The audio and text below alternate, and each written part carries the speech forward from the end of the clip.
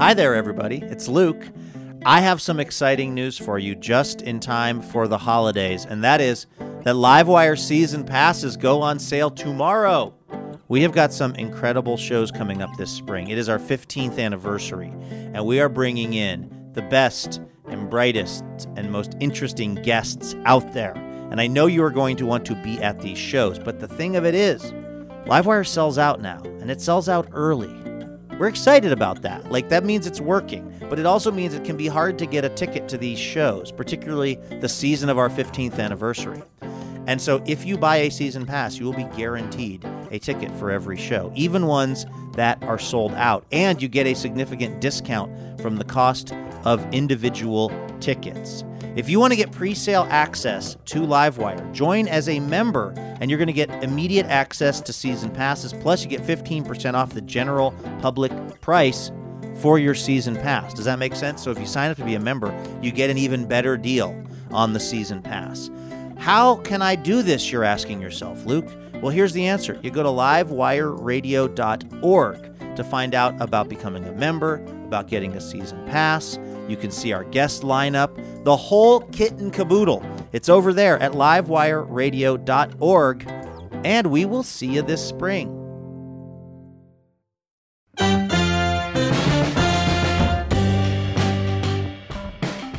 Welcome to Livewire. I'm your host, Luke Burbank. We have an excellent radio show in store for you.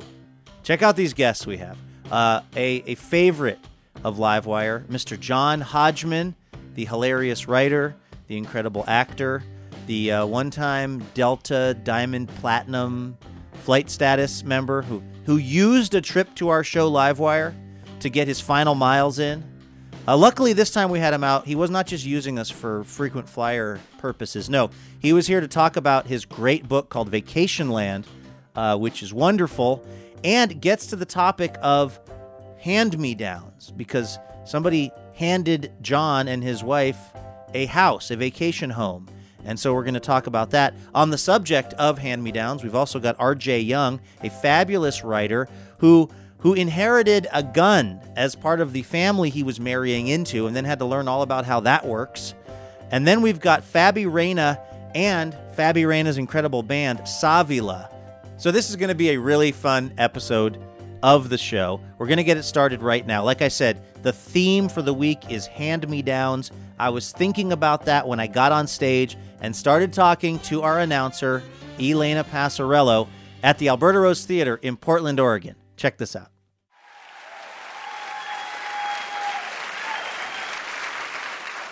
I am the oldest of 7 kids. So even though I grew up in a, family didn't have a ton of money, I didn't ever get any hand-me-downs because, all of that was sort of downriver from me. I can tell you, though, Elena, that I had, I could count on one hand the number of items of clothing that I had that were actually from a new store.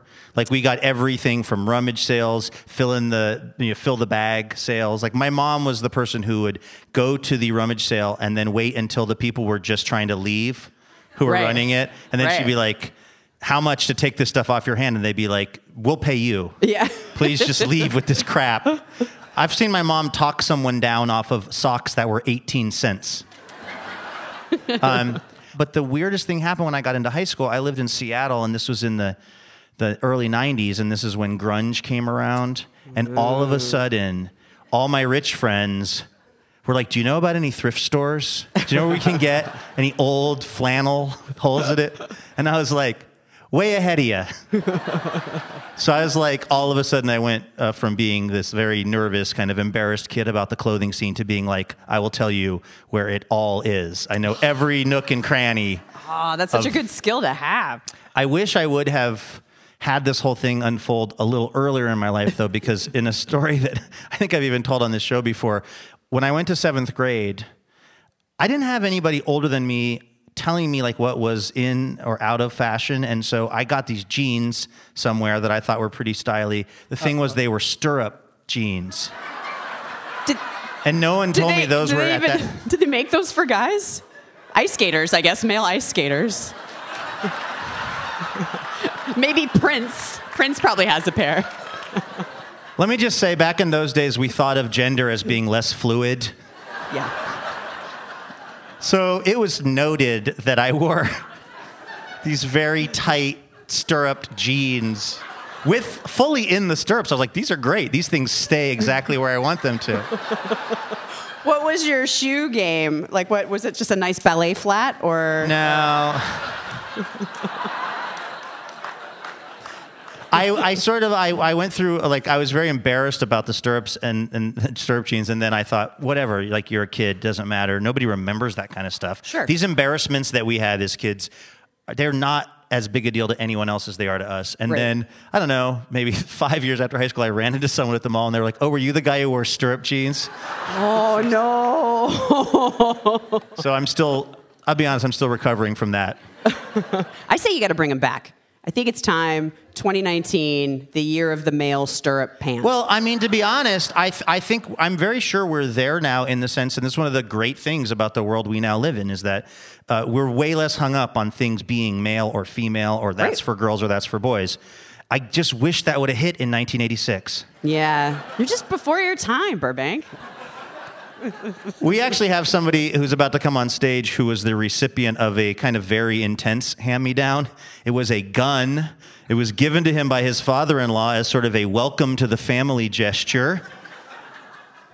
So he accepted it, and he wrote about it, and it's all in this amazing book of his. It's called Let It Bang, A Black Man's Reluctant Odyssey into Guns. Please welcome R.J. Young to Livewire.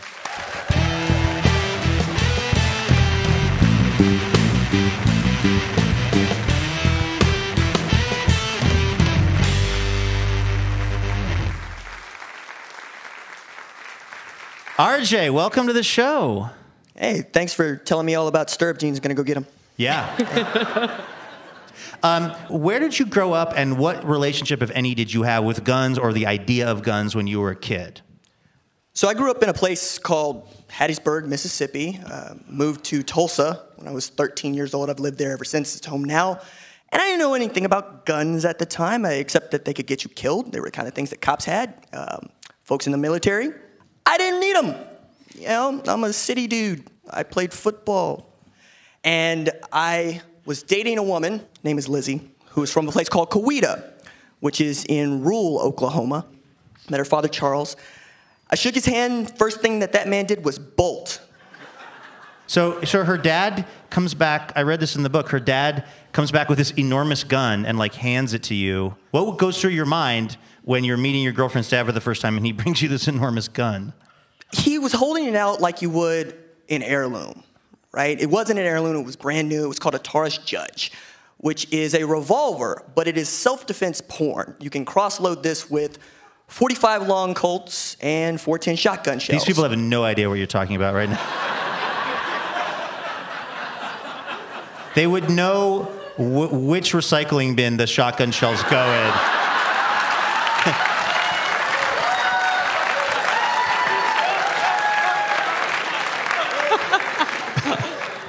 Was he showing you this gun because he was proud of it, or was he showing it to you to say, you know, take care of my daughter because I have all this firepower?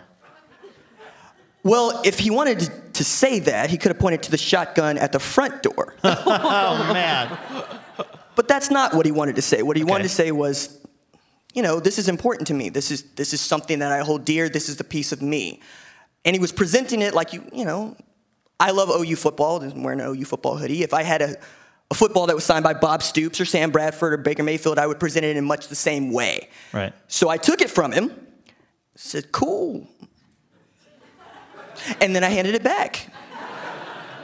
That was not the last time you and this guy would have a gun-related adventure, though, right? Because then you end up going to a gun show in Oklahoma with him where you guys are there to pick out a gun for you to have. Did you want to own a gun, or were you just trying to kind of like stay in this guy's good graces because you're dating his daughter, he's going to be your father-in-law, that whole thing?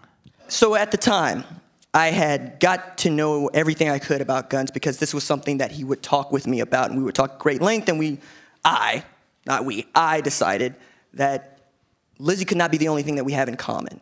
and he didn't care about football, right? That's my wheelhouse. So what he would talk about was his pistol. So I wanted to know more about pistols. So I learned as much as I could about pistols.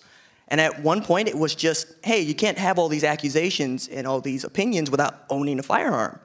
Were you trying actively to talk to him about like your experience as a black man in this country and what guns often being held by the police or suspicious white people who think they're, standing their ground and that sort of thing, what that experience is like for people of color and for you? He's a white guy. He's super pro-gun. Like, were you even able to engage in that conversation before the point where you went out and agreed to like own a gun? No, but we did continue to talk about it, even when he would get irritated with me, and frankly, I would get irritated with him. But that doesn't mean that I don't listen to what he has to say, and he didn't listen to what I had to say. And that's one of the reasons why this journey, this book, this odyssey was so important, is because it's not enough for me to say that I'm afraid. I have to know why he's afraid. I have to know why this is something that he holds dear so that he can understand why it's something that I might be against. So let me meet him where he is, figure out why he believes what he believes, unpack what I believe, and then begin the dialogue again. We're talking to R.J. Young. His book is Let It Bang. This is Livewire Radio from PRI, and we will be right back. Livewire is supported in part by Fully. Have you ever noticed how kind of not great you feel after you sit at work all day? Truth of the matter is your chair is probably part of the problem. Most chairs and desks, they restrict movement, which leaves your body kind of achy. Now we'd like to tell you about Fully, designer and collector of standing desks, chairs, and other workspace tools that encourage you to move so you will feel better at the end of your day. I use a Fully TikTok stool when I am recording these messages, and it has really changed my whole kind of physicality. After a long day, and I know it doesn't sound like a real job, maybe because it isn't, but after a long day of recording things at my home studio, sitting on a TikTok stool, I feel great. I don't feel like I've been ossifying for the last 8 hours. I feel like I'm ready to go take on my evening. So I can't recommend Fully highly enough. Get your body moving in your workspace like I've done. Go to fully.com/livewire. That's FULLY.com/livewire. Fully, desks, chairs, and things to keep you moving. Welcome back to Livewire from PRI. I'm Luke Burbank with Elena Passarello. We're talking about hand-me-downs this week, and we have R.J. Young here. He is the author of Let It Bang, a young black man's reluctant odyssey into guns. R.J.'s girlfriend's dad and then later father-in-law, a gun enthusiast, wanted them to bond over guns, and so RJ started learning about them and ended up learning a lot about this world. You went to a gun show to pick out a gun that he was going to buy you, and somebody said to you there that Obama was selling even more guns for them than Clinton had sold for them, because of the fact that there are a lot of people in this country who live in constant fear that the government, and specifically people like Barack Obama and Bill Clinton, want to actually come take their guns. Where do you think that fear comes from, having been around people who think that way? People are always afraid of what they don't understand. I walk around a contradiction, and I think a lot of people walk around believing that they don't have to run into me so they can have a feeling about me in the way that I might exist in the world. That's not true. You know, for the folks that are listening, my hair is locked. It's braided. I have 18 tattoos. You know, I wear hoodies. I wear Jordans. But what folks don't get is I'm an Eagle Scout. I'm a PhD student. I wrote a book. So you contain these contradictions, and I have to admit, when I got the book, I was like, oh, this is going to be a story about a guy who is not part of gun culture, who immerses himself in gun culture and realizes he wants nothing to do with gun culture. And that's not really the story of your experience with this. I mean, you really became fascinated with guns and the mechanics of them and also how to operate them. I mean, you really got into this. Yeah, well, that's also just personality driven. I wish I could say that was like a journalistic intent, but what it was I felt insulted by how bad I was at shooting. So this was just competitiveness. And the basic question I wanted to answer outside of how good can I be and I need to be better than anybody I know is, are they right to say that a good guy with a gun is better than a bad guy with a gun? Yeah. And you say at the end of the book, you kind of mention in passing that you think it's important for you to defend your Second Amendment right, or to have a Second Amendment right. And I was curious about that. Why do you think that's important? I think there are some pretty compelling arguments about how the sort of guns flowing everywhere in this country are pretty bad, particularly for young men of color. I'm wondering how you square those two realities for yourself. Second Amendment is part of the Bill of Rights. I don't get to pretend like that doesn't matter.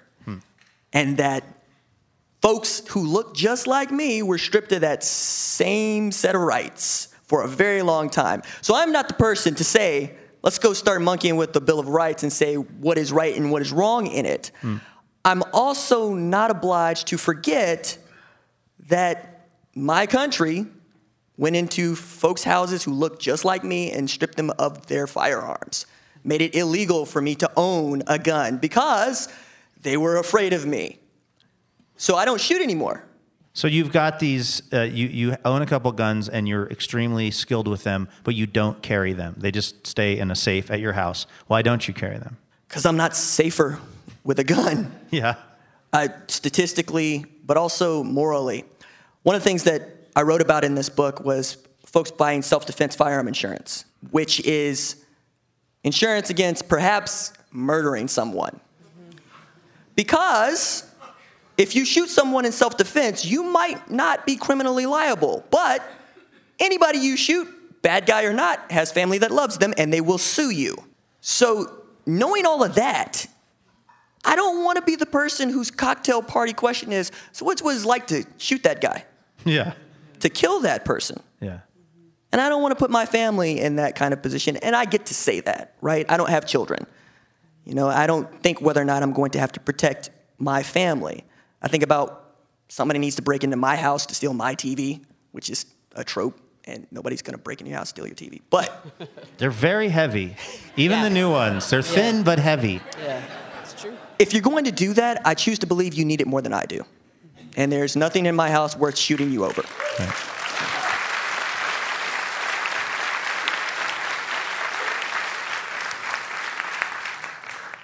Do you feel like this had the intended effect in terms of winning your father-in-law's sort of approval, or did it end up changing you more than it changed him? So one of the coolest parts of this journey was I got so good with firearm that when I go to take my certification test, I score a perfect 100. And my instructor told me, I've only had one other guy do that, and he's ex-military. So you're the first civilian who's done this. Wow. And I was able to bring that back to Charles. And he was very, very proud of me. You know, it's one of those things where he holds up the target I used. You know, and he counts the shots and so forth. And it's a really big deal because at this time, I'm the man's son. And that was a very proud moment for a son whose father-in-law bought him his first gun. Not unlike a lot of kids who are 12, 10 years old get bought their first 22. Do you feel like you're at any time caught between two worlds? Yes. Resoundingly so. But you judge people based on what they are willing to tell you and their stories. And from their stories, you'll get such depth. You'll come to understand people in a way that they want to be understood. I just walk around believing that. So, yeah, you seem like somebody who you're taking a sort of experiential approach to life, which I think if more of us did that, I think we would have a more nuanced view of things. And I'm guilty of this as much as anyone. I think we tend to sit back in the echo chamber that is our preconceived notions, and we don't really get out there and actually experience the world. And I think that's what gives you a nuanced view, which is not always convenient, but it's real. If I may, please be brave.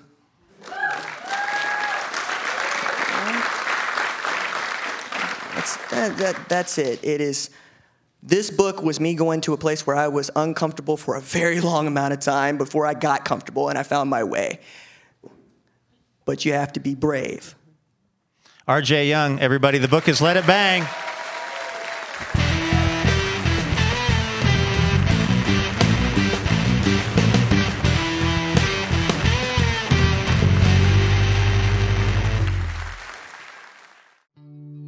Hey, it's Luke. Do not go anywhere because coming up, we have John Hodgman explaining why he decided to grow a beard.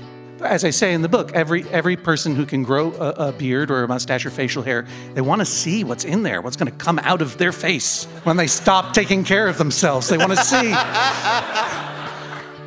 And by the way, the person that was inside of John, apparently, that he found when he grew the beard, well, you just got to hear who was secretly living inside of John Hodgman. That is coming up very soon, right here on Livewire from PRI. Stay with us. Sweater season is here, but before it's time to unpack the knitwear, Alaska Airlines suggests one more taste of summer. Alaska Airlines now offers low fares on nonstops from Portland to Maui, Hawaii Island, Kauai, and Oahu. Plus, included in that low fare is assigned seating, over 400 free movies and TV shows, and power outlets at your seat, in case your battery is low and the movie isn't over. Aloha, Alaska Airlines. All right, here on Livewire, we bring in guests from all over the world to be part of the show. But of course, Portland, the Rose City, is full, and I mean full of interesting folks. And we like to try to meet one each week. We call this segment our new fascinating friend. Let's get one out here right now. Please welcome Fabi Reyna to Livewire.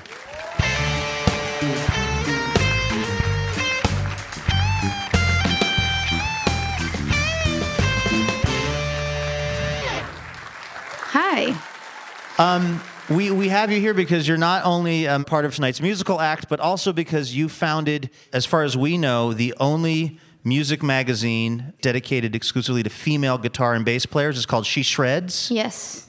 How long ago did you found it? That was 5 years ago. Yeah. What was going on where it crystallized in your mind, I got to start a magazine for female guitarists and bass players? It turned into a magazine mainly because when I was a teenager, I would go to the grocery stores and I would pick up all the guitar magazines, and I was like, wait a minute. Like, once I got old enough, I was like 16 or something, and I was like, I don't see myself in here. Like, I don't see myself as a woman. I don't see myself as Mexican. I don't see myself as a queer woman of color. And so I guess it really just came out of wanting to create a community and wanting to really vocalize and distribute just kind of that community and making sure that more and more people knew that that was available to them as an option.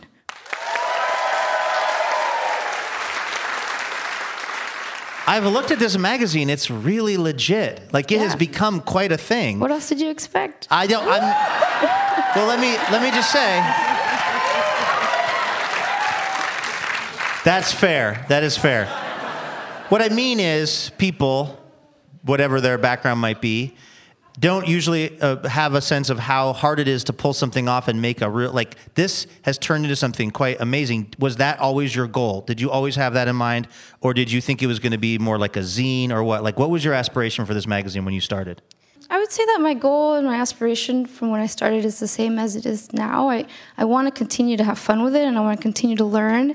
And it's my form of education. You know, I failed in high school.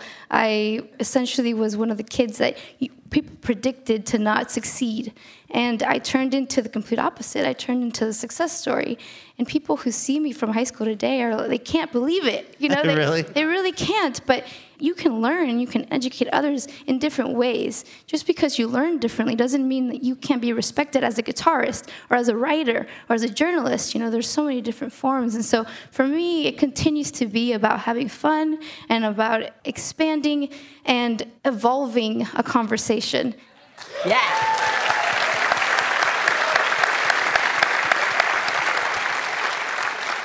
And if we were to crack a cover of one of the most recent couple issues of She Shreds, what would we get to see? What would we get to experience? Well, you definitely get to experience, the tabs.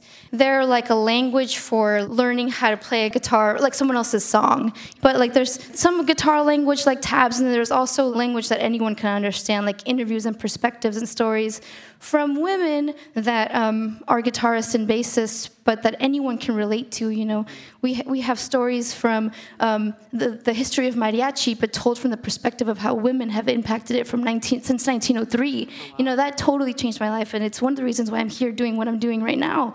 It gave me that visibility. So, you know, you get that as well as the indie, and you get the metal version of that, and you know, you get the 19-year-old guitarist that's out there just like figuring out, and you get that perspective, and you kind of realize actually that all of these genres play together to bring together an experience for each other. You know, people think that genres are its own category in the world, when in reality, they're all working together to create the same experience. And of course, it's a woman-led magazine that's finally going to make that available to guitar players. Totally. You know? Yes. Like, not to toot our own horn, but... Well, yeah, and one of the biggest things is that historically, in the past 30 to 40 years or whatever, we're told culture is one way. Culture is led in one specific direction. And we're here to say, like, look at all these other cultures that you had no idea about, but that all are here under the same roof of guitar and music, you know? How did you start playing guitar?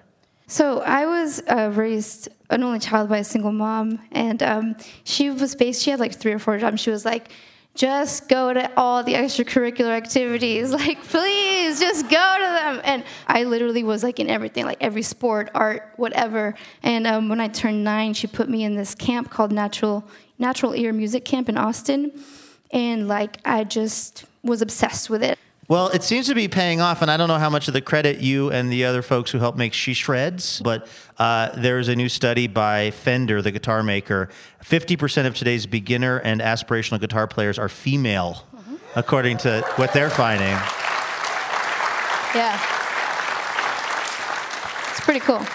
I mean, I would imagine that you must hear from women of all ages who read the magazine and have that experience that you would have loved to have had when you were starting out playing. I mean, that must just be like a really almost emotional thing to hear sometimes. Yeah, well, I think like it's the most emotional thing, just how quickly things have changed. You know, I kind of always tell people even when I started, I'm 27, and 5 years ago, this same companies were asking me if women actually played guitar. And the same companies are now telling me like, oh, did you know that they're the fastest growing demographic? And I'm like, yeah. Wait, so Fender's not the good guy in this story? I would say, you know, Fender, like, they have the resources and they have the chance to prove that women play guitar. So good on them for doing that. You know, and I think for me, it's just like so amazing that people are making that effort. Not just people at our level, but brands and corporations are putting the money and the investment of time into people like me. And so that's extremely emotional and extremely exciting. And people of all ages, not just women, are coming to me and coming to those brands that are making an effort, saying thank you. You know, it's like we've always known this, and it's too bad that we need numbers, tangible numbers, to see some kind of action. But at least we have some kind of legitimacy behind we're not crazy, essentially, you know? Yeah. So it makes my community just feel that much stronger. Fabi Reyna, our new fascinating friend.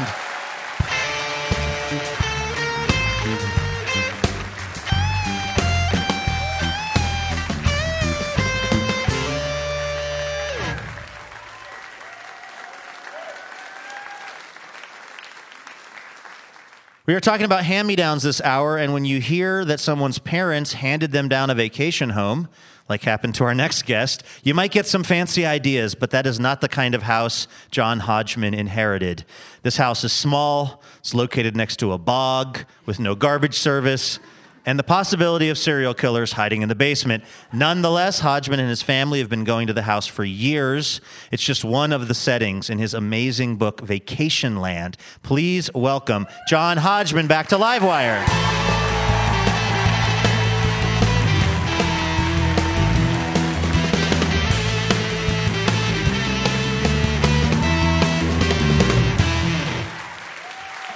Hello.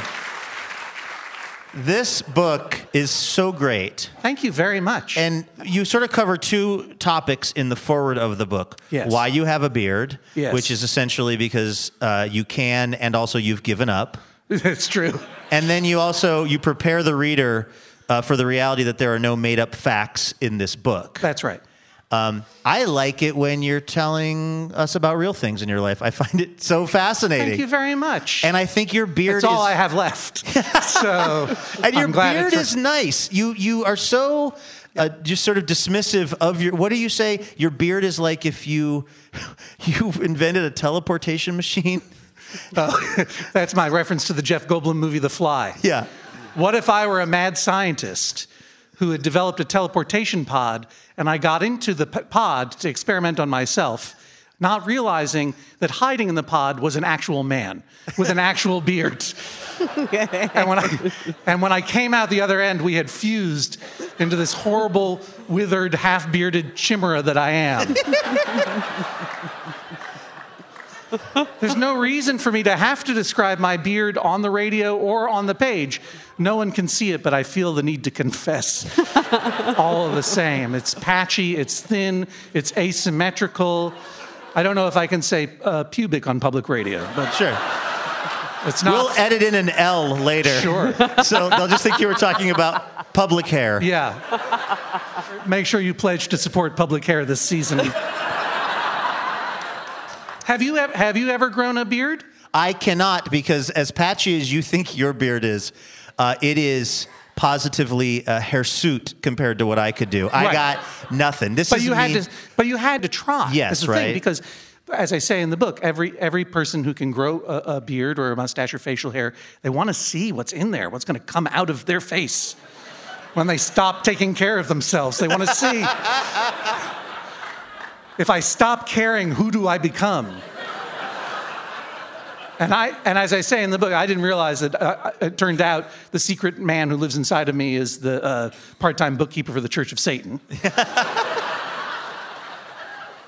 I love the subtitle of this book, True Stories from Painful Beaches. Thank you. Because the book starts at this home in Western Massachusetts that your parents bought at some point as sort of a getaway. But it sounds like they sort of spared every expense when choosing this house and its location.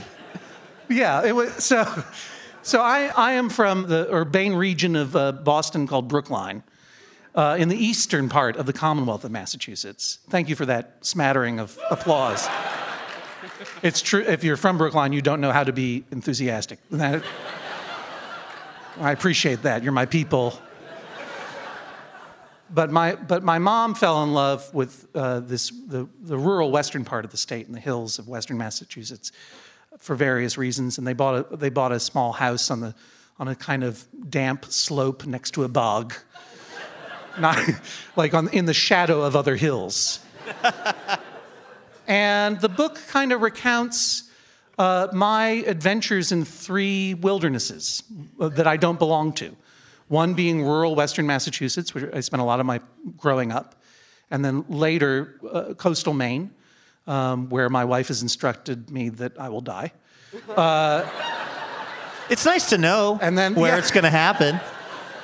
And then she told you the day? No, she just shows me the envelope where she sealed the information. It's like, I have it written down. I'll let you know when you need to. And then the third wilderness would be the haunted forest of middle age that I am wandering until I find the clearing in the middle and then fall down and die. So my mom passed away and we inherited this house. And we were like, great, a house. What's a septic system? Like, what? How do things work? What's a gutter? How does that lawn stop growing? Like, I didn't know how.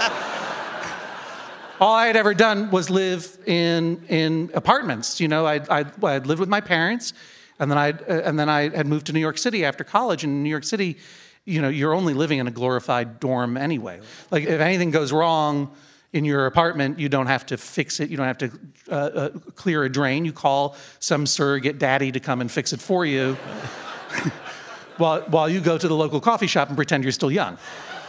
But all of a sudden we had this, and I had to learn how to take things to the dump, and it was very traumatic. Oh my God. I love the chapter on the dump for so many reasons. One, I have had not to give anything away, but you were under the impression that you needed to have a cover story for this dump as to where the garbage had come from because it was a different town's dump. Yeah, I was not under an impression. I knew the truth. We were breaking the law. When my father gave me the keys to the house, he said, you have to go to the dump, and also when they go to the dump and they ask you where you live, you have to lie to them. And I don't want to lie. I don't want to break the rules. I'm an only child. All I ever want to do is follow the rules. I want to know what all the rules are so I can follow them perfectly so that I'll be loved and adored by every human on earth. Modest plan. I don't want to be in a position where I am lying to a dumpman. That seems to me likely disapproval. But he explains because we were using the dump in the other town, and we were supposed to go there. So I was supposed to say that we were staying with our friend Jackie in Coleraine, which was the neighboring town where the dump was. And we had a friend named Jackie, and we used to stay with her before we bought this house. That's how we started going to that dump. So I would rehearse my story as I would drive to the dump. I was like, we're staying with my friend Jackie in Coleraine. We're staying with our friend Jackie in Coleraine. What's that? Oh, it's funny you should ask. We're staying with our friend Jackie in Coleraine. Nothing suspicious. I mean, out loud, I would rehearse it. And just to hear how it sounded coming out of your mouth. Yeah, and I knew that if I ever had to say it, I would be caught out and thrown into the garbage hole. But I never had to say it because they never asked. And then after 7 years, though, something changed, which is that our friend Jackie died. I know, it was very sad, very sudden. And I would be lying to you, though, if I did not think at that moment, oh, there goes my alibi.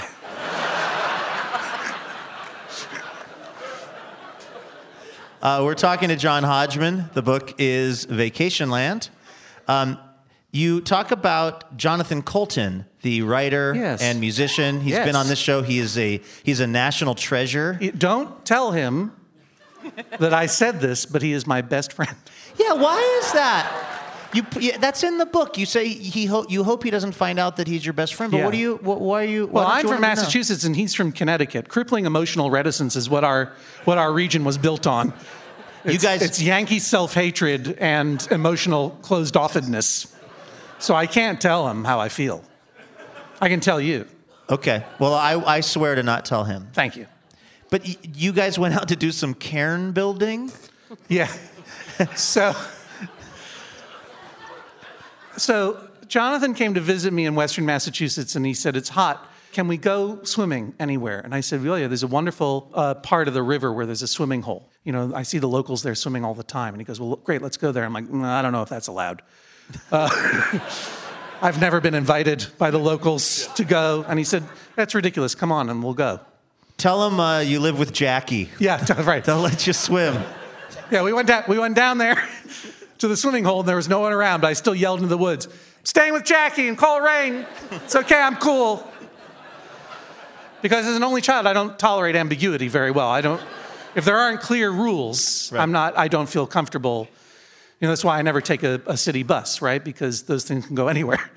Like, you get on the subway, it's on a track, you know where it's going. Even if the subway conductor does mushrooms in the morning for fun, like you're gonna die, but you're gonna die between two stops that you know. City bus, you get on it, that guy does shrooms. You could end up blocks from your destination, which is really worse than death. So you and Colton are out. We're out there in the water, hole. And I'm feeling uncomfortable, A, because I don't know where I'm breaking a rule, and B, because I have my shirt off, which no, ever. And then he goes, what are those? And I'm like, oh, those are the cairns. And they're these piles of stones, these artfully, this folk art that happens. And you see it on trails and in rivers and by ocean sides where people carefully stack rocks on top of rocks. And every summer it would happen in this part of Western Massachusetts. You would come down and just see cairns start to grow until there might be 30 or 40 or 50 or unimaginable numbers of them going back a mile down the shallow river. And no one knew who made them. And then the rains would come and wash them away, and then they would be rebuilt. And he said, that's fantastic. Let's do that. I'm like, well, I don't think so. I don't know what the rule is. I'm not sure if it's legal. for a human to put a rock on top of another rock around her. But I did it. We built those cairns, and we built some beautiful cairns. And we built them all afternoon. And as I got into it, like, we just became totally silent, sitting next to each other, co-play, as we used to say in preschool. And you would just put the rocks on top of rocks, and the rain came, and we didn't even look up. And then the sunshine came out again. We just stacked them up for hours. We were high out of our minds, I should say. So then did you think you were hallucinating when a Honda Civic came burning around the corner? Oh, as we were going back, that's right, I forgot. A Honda Civic. We were going back, and I'm like, you know what, Jonathan, that was a great day. Thank you for that. And he said, no problem. I'm glad we didn't get in trouble. And then all of a sudden, this Honda Civic comes by. And then it did this slow roll by us, like it was checking us out. And then it went up the hill and turned around. I'm like, oh, that's funny. I was paranoid that they were going to say something. Hilarious, right, Jonathan? And then they came back. They turned around, the Civic came back, and it stopped. And I was like, we got in trouble with the Cairn police. We're about to be killed by some locals or some witches or something. I don't know what's going to happen. And they rolled down their window, and there were these 3 young people in there, and the two women and a guy. And, of course, it was the guy who said, are you Jonathan Colton and John Hodgman?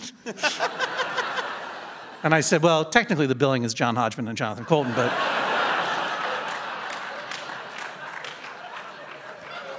It is so.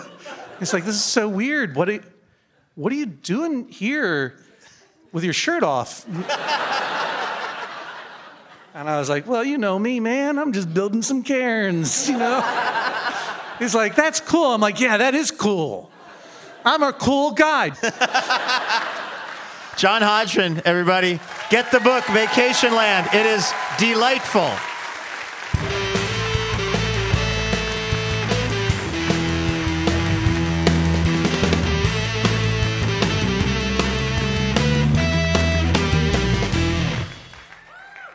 We need to take a very quick break. We have John Hodgman here. This is Livewire Radio from PRI, and we will be right back.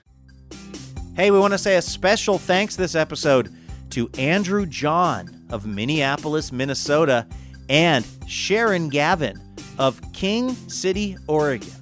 Why are we thanking Andrew and Sharon? Well, it's simple, folks. Andrew and Sharon are part of the Livewire member community, and they are generously supporting this show with a donation each month. Andrew and Sharon, thank you for supporting Livewire. This is, I'm not kidding, the way that we are able to do the show. Livewire is a nonprofit, and it takes folks like Andrew and Sharon to keep making the show possible week in and week out. So thank you so much for donating. Thanks for making Livewire possible.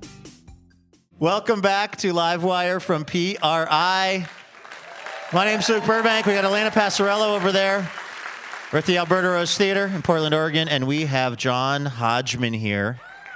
All right, John, you write in your book, Vacation Land, about the fact that you are an only child. You call it being a member of the worldwide super smart, afraid of conflict narcissist club. I'm a certified instructor, by the way, too. Yeah. 4th degree black belt. That's right. You also are a professional advice giver via your fine podcast, Judge John Hodgman, and also your New York Times column. So we wanted to see if we could sort of meld these two skills of yours together and test them in a segment that we like to call Let's Get Quizzical. Let's get quizzical, quizzical.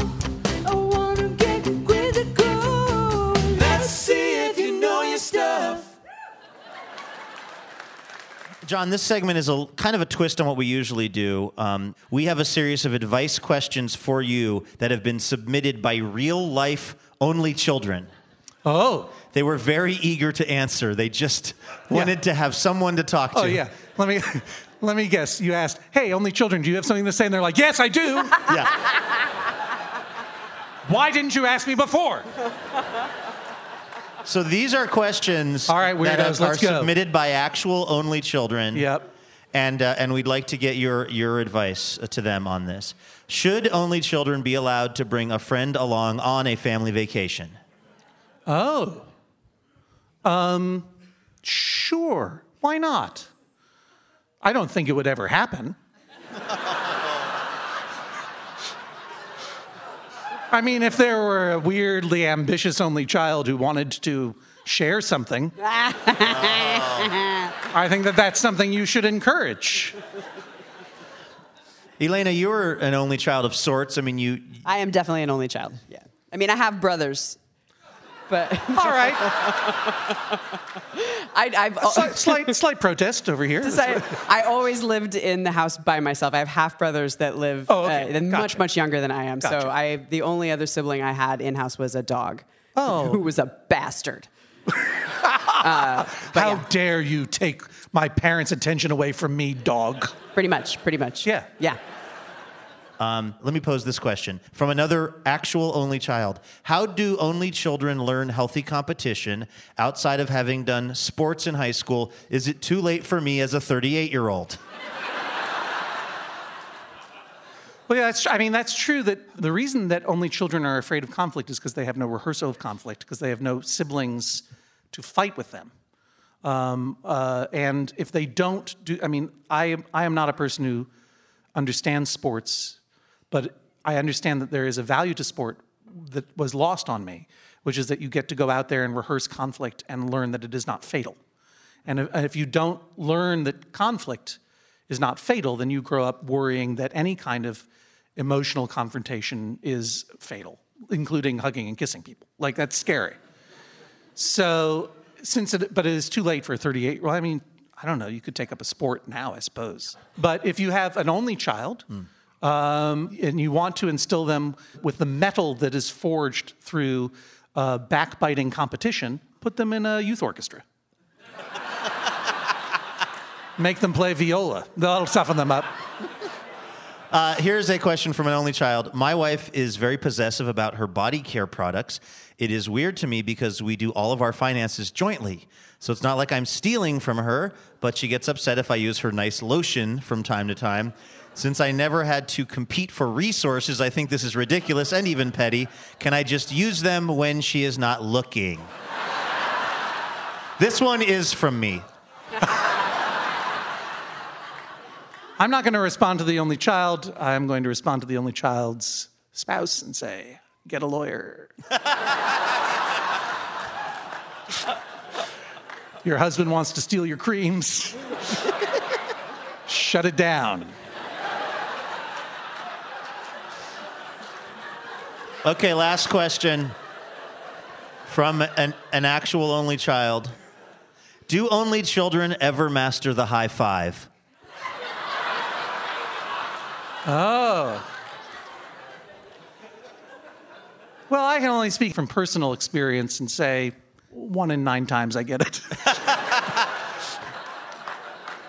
Like a lot of only children, I have definitely studied up. I've read a lot of books on high-fiving. But my real life on the ground experience. Your learned experience is not. With celebrating mutual victory is very low. Well, I will deliver to you the public radio version of a high five, which is excellent job on the book. Thank you very much. And thank you for being on our show. John Hodgman, everybody. The book is Vacation Land.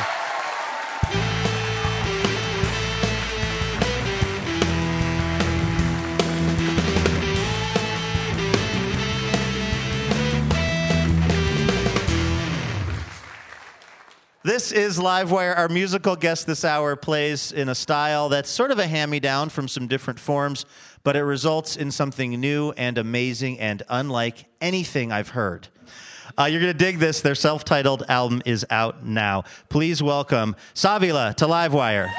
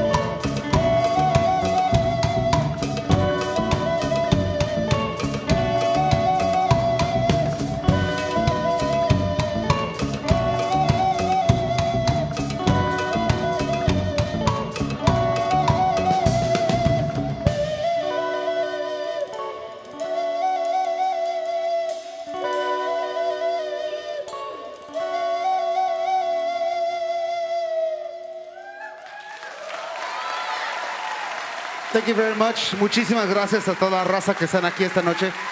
Aquí estamos con ustedes. Thank you so much. We're at Sávila. Sávila, right here on Livewire.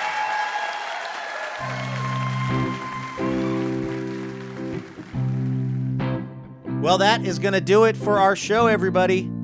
Thanks to our guests, John Hodgman, RJ Young, Fabi Reyna, and Sávila. Livewire is brought to you in part by Alaska Airlines, Foley, and the Jupiter Hotel. Laura Haddon is our executive producer. Lauren Masterson is our development and marketing director. Tim Harkins is our production director. And our marketing associate is Christian Sager. Our editor is Melanie Sevchenko. And Caitlin Kunkel is our writer.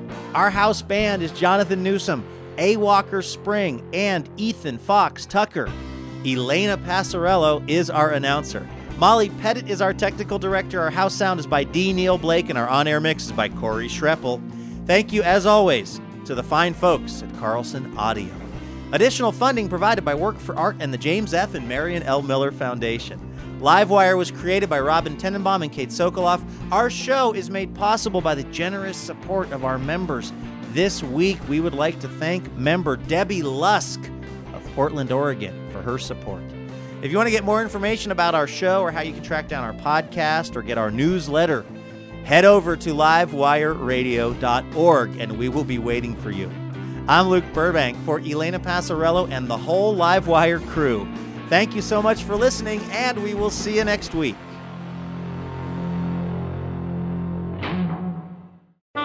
PRI, Public Radio International.